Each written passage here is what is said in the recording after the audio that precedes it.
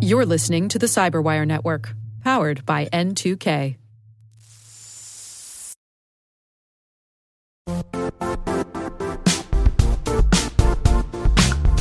Don't struggle to align your organization's cybersecurity with business risk. Get the only solution that goes beyond reacting to threats with vulnerability and risk monitoring. You need the next evolution of MDR, and only Critical Start delivers it. Critical Start doesn't just monitor and respond to threats. They put you in control by detecting suspicious activities, quickly responding to contain threats, and identifying your most critical assets and protecting them against vulnerabilities and exposures. With continuous visibility, expert guidance, and measurable risk reduction, Critical Start has redefined what it means to manage cyber risk. Demonstrate provable security maturity to your leadership while positioning your program to achieve the greatest risk reduction per dollar spent. Stop fearing risk and start managing it with Critical Start. Visit criticalstart.com and request a demo today. That's criticalstart.com.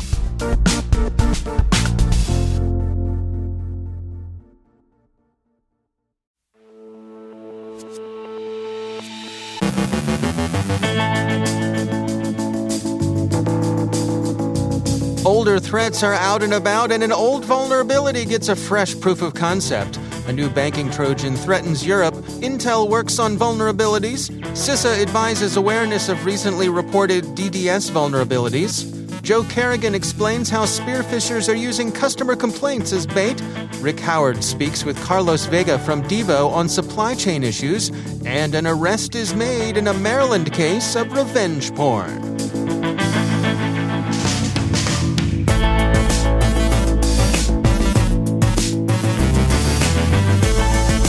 From the Cyberwire studios at Data Tribe, I'm Dave Bittner with your Cyberwire summary for Tuesday, November 16th, 2021.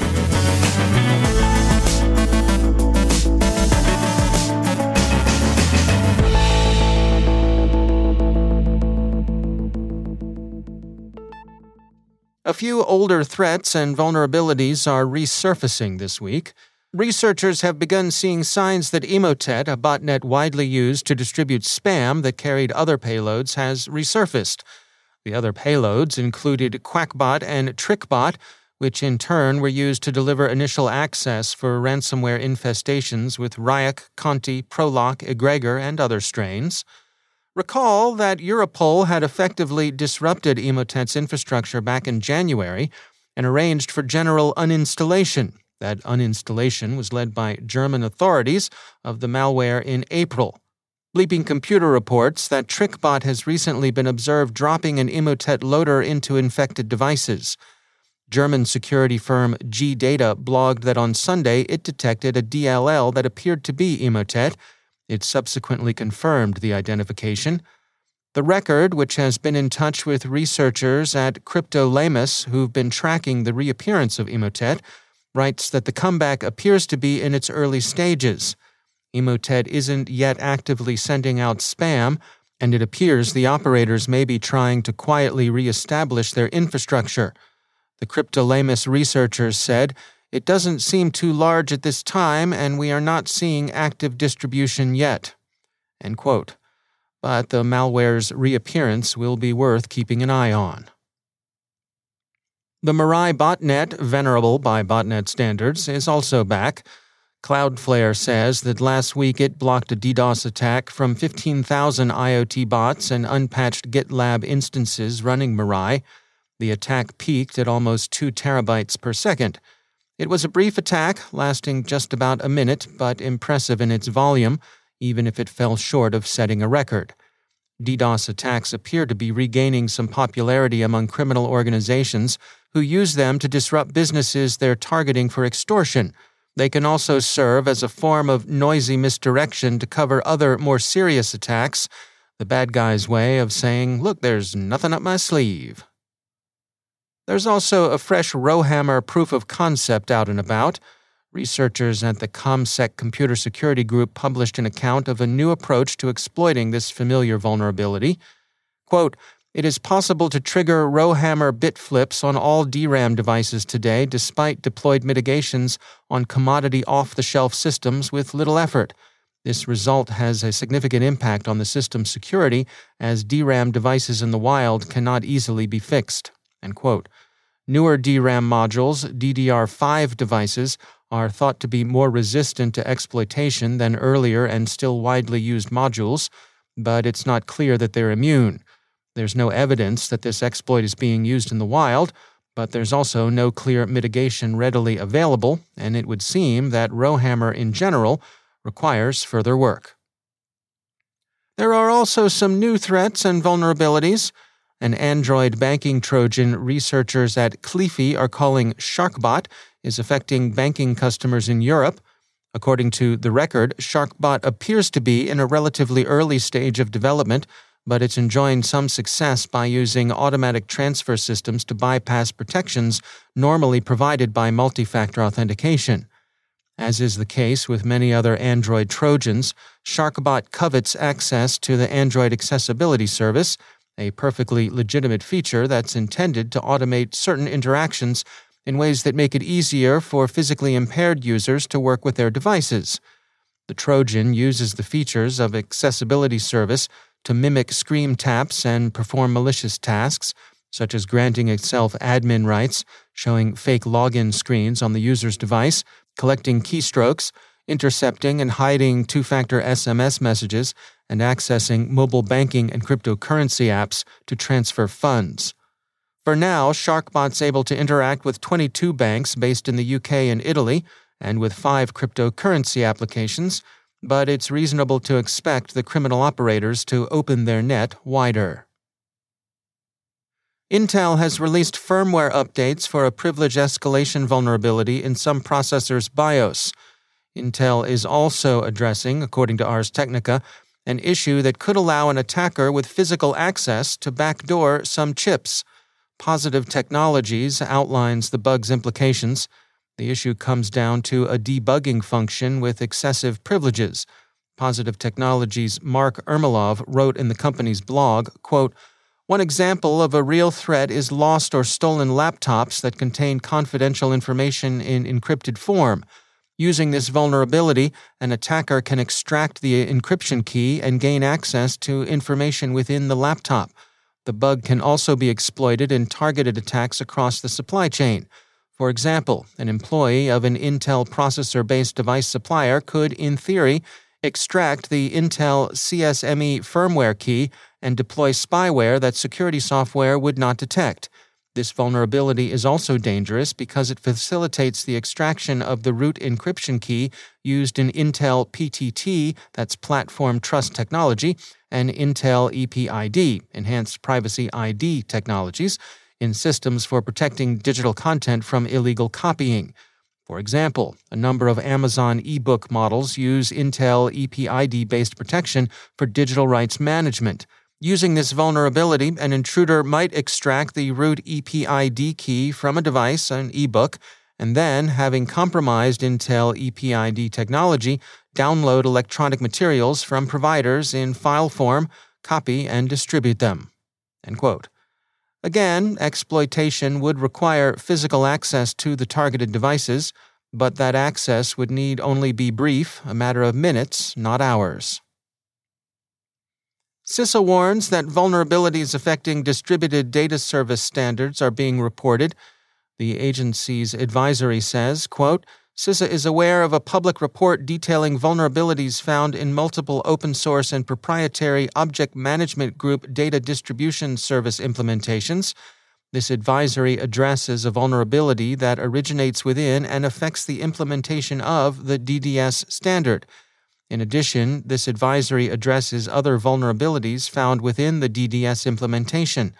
CISA is issuing this advisory to provide early notice of the reported vulnerabilities and identify baseline mitigations for reducing risks to these and other cybersecurity attacks." End quote. There's no known exploitation of these vulnerabilities in the wild, but CISA recommends applying the patches and mitigations the affected vendors are making available. Those vendors include Eclipse, eProsima, Gurham Networks, Object Computing, Real-Time Innovations, and Twin Oaks Computing.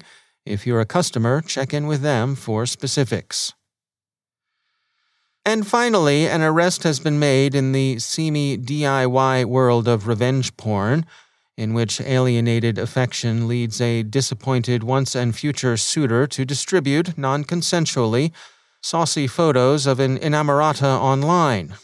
In this case, a small-town mayor in Maryland, the Honorable Andrew Bradshaw, Republican of Cambridge, and we stress that's Cambridge, Maryland, and not Cambridge, Massachusetts, still less Cambridge, England, has been arrested and charged under Maryland law with some 50 counts of distributing revenge porn, the Dorchester Star reports, and that's Dorchester, Maryland, not Dorchester, Massachusetts, still less Dorchester, England.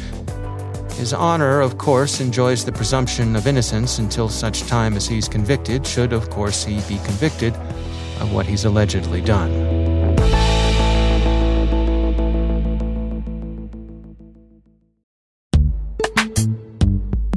Every day, your IAM tech debt grows. Your multi-generational services struggle to work together. Building an identity fabric can fix this. It makes all your identity tooling stronger and allows you to connect any app to any service you want to use, with zero coding, zero maintenance, and zero app downtime. Strata's identity orchestration platform separates the identity logic from your applications, so you can optimize existing IAM tools and manage them in a single control plane. Now, every vendor, standard, and architecture work together. In short, building your identity fabric means you can secure your non-standard apps, keep your complex access policies, retire outdated IDPs, and modernize in record time.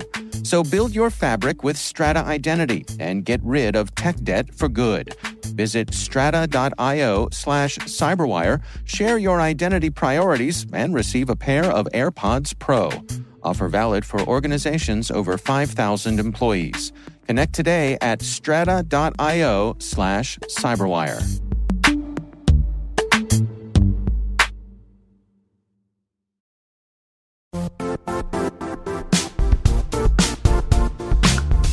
The IT world used to be simpler. You only had to secure and manage environments that you controlled. Then came new technologies and new ways to work. Now, employees, apps, and networks are everywhere. This means poor visibility, security gaps, and added risk. That's why Cloudflare created the first-ever connectivity cloud. Visit cloudflare.com to protect your business everywhere you do business.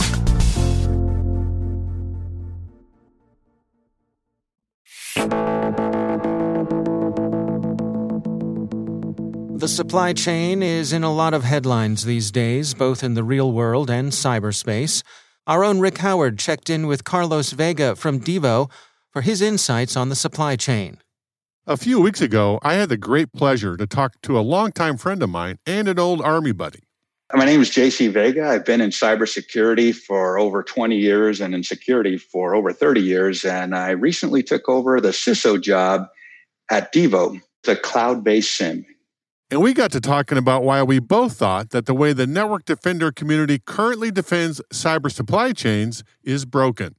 First of all, we got to expect the anomalies, and we have to be prepared to respond when we do detect something. We say that in cyber, the adversary is moving at machine speed, and we have to be able to coordinate and react at machine speed.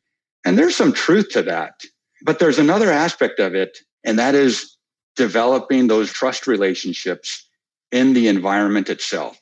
That means the dependencies that you have with your suppliers or even partners, you have to be able to engage them to either inform, persuade, or influence them to adjust their posture to meet your security requirements.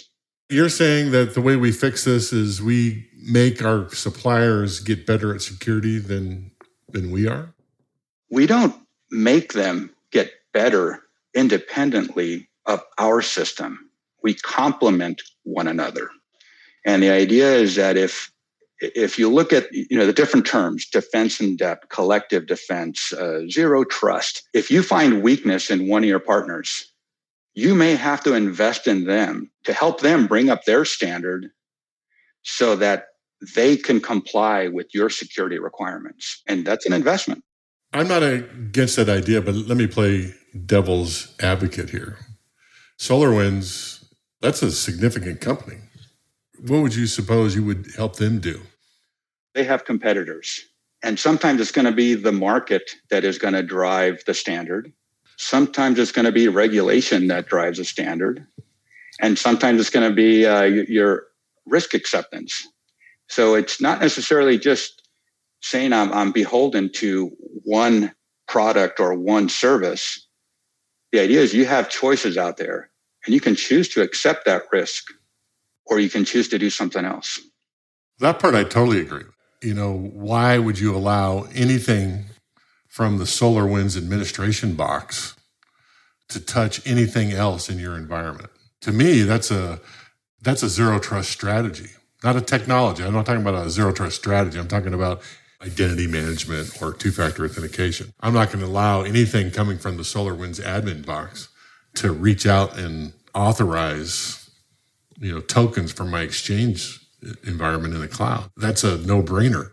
When we first got into this, root was the God key. If you had root access to something, you can control everything. And the idea of looking at these systems, what type of permissions? Why would this system need root access to operate in your environment? And so you have to see what permissions do they have. Do they need that permission? Do they really need that permission? And if they do, then how do you mitigate that risk? How do you reduce your exposure to them? How do you keep them outside of your precious assets so that they cannot cause a material harm to your organization? And that goes back to your original idea. If you have some piece of software that demands that they have root privileges in your network, that's where you can leverage them and say, listen, I'm not going to buy you guys because you got an obvious problem with your security. I'll go to your competitor. Find out how the system works. What are the intricacies that make that process or that tool provide the functions to your system? If you're tied to that system and that tool, then I have to change and adapt my environment given the risk that I have with those tools or processes that I have there. I can't control everything, but I should maintain control of the things that I do have complete responsibility for. That was JC Vega, the CISO at Devo.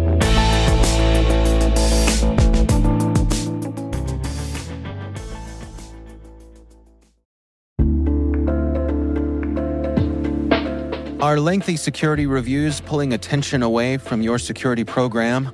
With the largest network of trust centers, Vanta can help you streamline security reviews to win customer trust, save time, and close deals fast. Proactively demonstrate security by showcasing key resources like your SOC 2 or ISO 27001 and provide real-time evidence for passing controls. And when a security questionnaire is required, Vanta takes the first pass for you. Visit vanta.com/cyber to take a self-serve tour. That's vanta.com/cyber.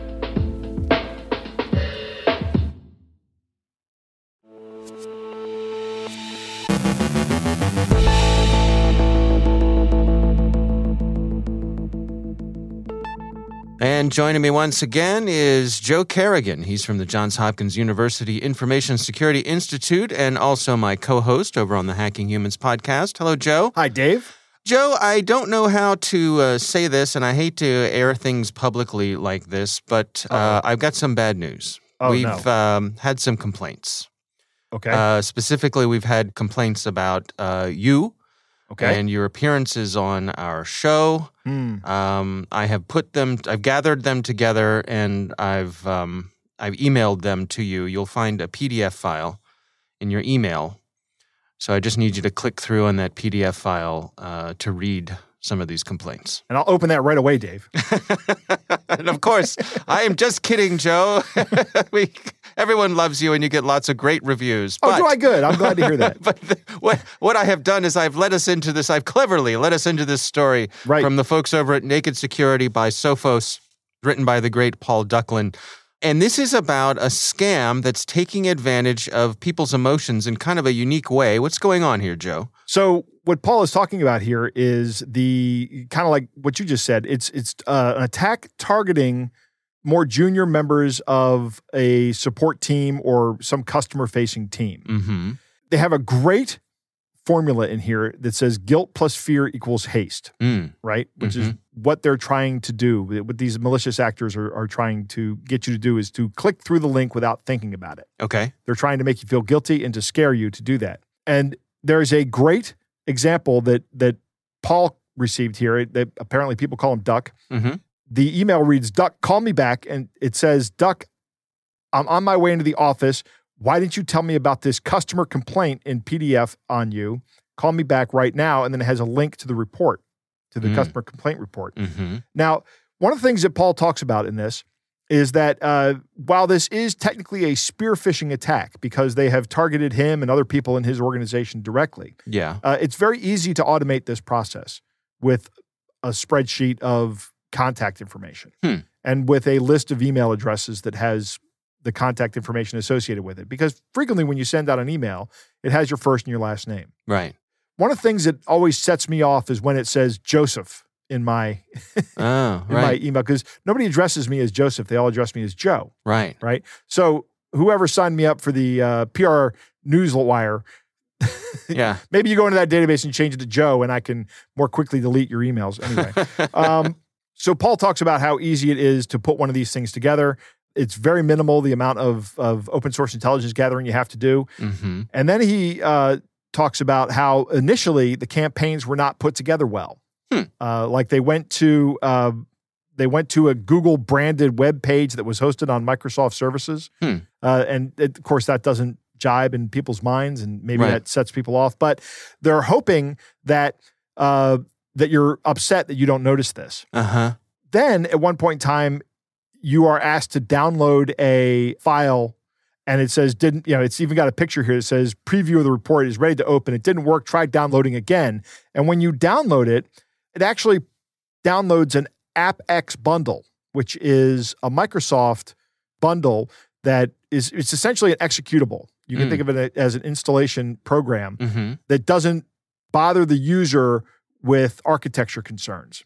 Okay. And what that means is when a user downloads a program, they have to know what their architecture is. Am I on 32-bit or am I on 64-bit? Am I on an x86 or am I on an ARM processor? Okay. Right? Well, those questions are not readily answerable by the vast majority of computer users. They have to go think about that. In fact, I know what I have on mine, but on this Chromebook, I don't know what the architecture is. Right? Yeah. I'd have to look it up. So the solution to that is they build these APX bundles that will run on just about any Windows platform that you have it. So it's got the compiled code for everything, or maybe it can put the right machine instructions in there. Right. But when you start running it, you get an application that looks like it's been trusted by Microsoft. It's been signed with a certificate. But the certificate is from an accounting firm in Southwest England, if you actually look at the information about it. But it still says it's Adobe on the install screen. Oh, okay. And one of the capabilities, or actually the only capability it wants, is all system resources. Oh, just that. Right. Okay. So what happens here when you install this is it immediately calls out to an IP verification service, which Paul notes that's really not necessary because as soon as this machine connects to command and control servers, they'll have the IP address, the public-facing IP address. Okay. But they're double-checking that. And then it gathers up what might seem like innocuous information. It gathers up all the statistics about your machine, like what your architecture is, how much RAM you have, how much free hard drive space you have, and sends that to command and control. This is a bizarre backdoor install, which is malware that is capable of downloading more malware. So you think of it as a kit, right? So if I'm a bad guy, I go out and I get a bunch of these machines infected with this bizarre backdoor, and now I have control over them. They're all reporting back to me on some regular basis. Now I have an army of bots ready to do whatever I want, and all I have to do is either buy or write or develop or something the functionality I want and distribute it to these bots, and they'll do it. It could be anything. It could be crypto mining. It could be ransomware. It could be password cracking. it could be whatever I want it to be. But the real clever part of this, beside what's going on technically, Right. is the hook itself. The hook itself the is emotional part. Right. We got away from that because we're on the Cyberwire podcast, not on Hacking Humans. But this is what the kind of stuff we talk about on Hacking Humans. They're looking to fire off your amygdala, right? To short circuit your thinking and to induce cognitive narrowing, so that you don't think about the things that are setting off red flags about the situation. Mm-hmm. All you think about is your job security. They're attacking you very low on Maslow's hierarchy of needs here. Right. You're in trouble at work. Right. Yeah. How am I going to feed my family if this happens? Yeah. So Sophos has some advice, or I should say Paul put some advice in here. It's stop, think, connect. Is the, don't act. Yeah. Don't act right away. Just stop and think about it. One piece of advice he has for companies is really good. Always use official channels for communicating with your staff, but he says establish a policy of what that looks like. If you have people that are customer facing, they're going to get customer complaints. It's going to happen. Right. So address that with these people as soon as on day one, as part of their onboarding. When you get a customer complaint, here is what will happen. Right? Mm-hmm. This is how this process works. Everybody who works in customer service gets customer complaints, Mm-hmm. right? So don't be alarmed. Don't be worried about it. If you have 5 or 6 of these a year, no big deal, or whatever your risk tolerance is, Yeah. And here's how the process works. That way, when they see this email come in, they're already equipped to know, okay, this might be fraudulent Yeah. because this isn't what the process is that they told me it would be. Right. Other things he says is set up an easy to remember contact point for security reports. Have a like spam at whatever your address is or security or whatever. If you're not letting exe files come through your firewall, don't let these other application bundles come through. Mm-hmm. And there's a whole list of them that are available. Get familiar with what they are. And don't be seduced by on-screen security promises like the verified signature. Paul theorizes that this accounting firm's signing keys were probably stolen in another breach. Yeah. And then used to sign this backdoor as a trusted application. Yeah. Yeah. All right. Well, it's an interesting story. Like I say, that social engineering hook is pretty compelling. Right. And our thanks to the folks over at Naked Security by Sophos and Paul Ducklin for putting this out there. It's a great find, Paul. Yeah. Joe Carrigan, thanks for joining us. My pleasure.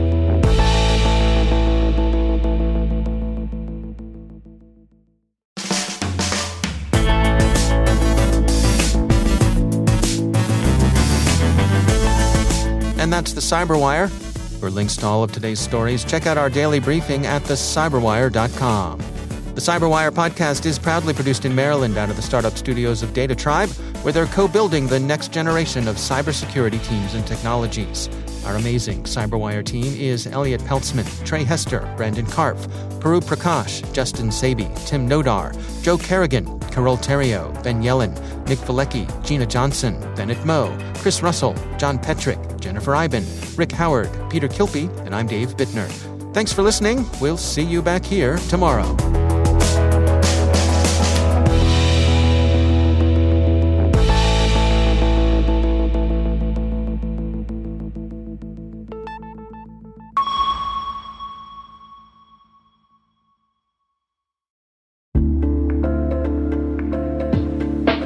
Hey all, Rick here. At N2K Cyberwire, we're dedicated to continuously improving the quality of the news and commentary on our network. That's why we're inviting you to participate in our 2024 audience survey. It only takes a few minutes, and your feedback is invaluable. Plus, you'll have the chance to win a $100 Amazon gift card as a thank you for your time. Head on over to cyberwire.com/survey. That's cyberwire.com/survey to share your feedback now.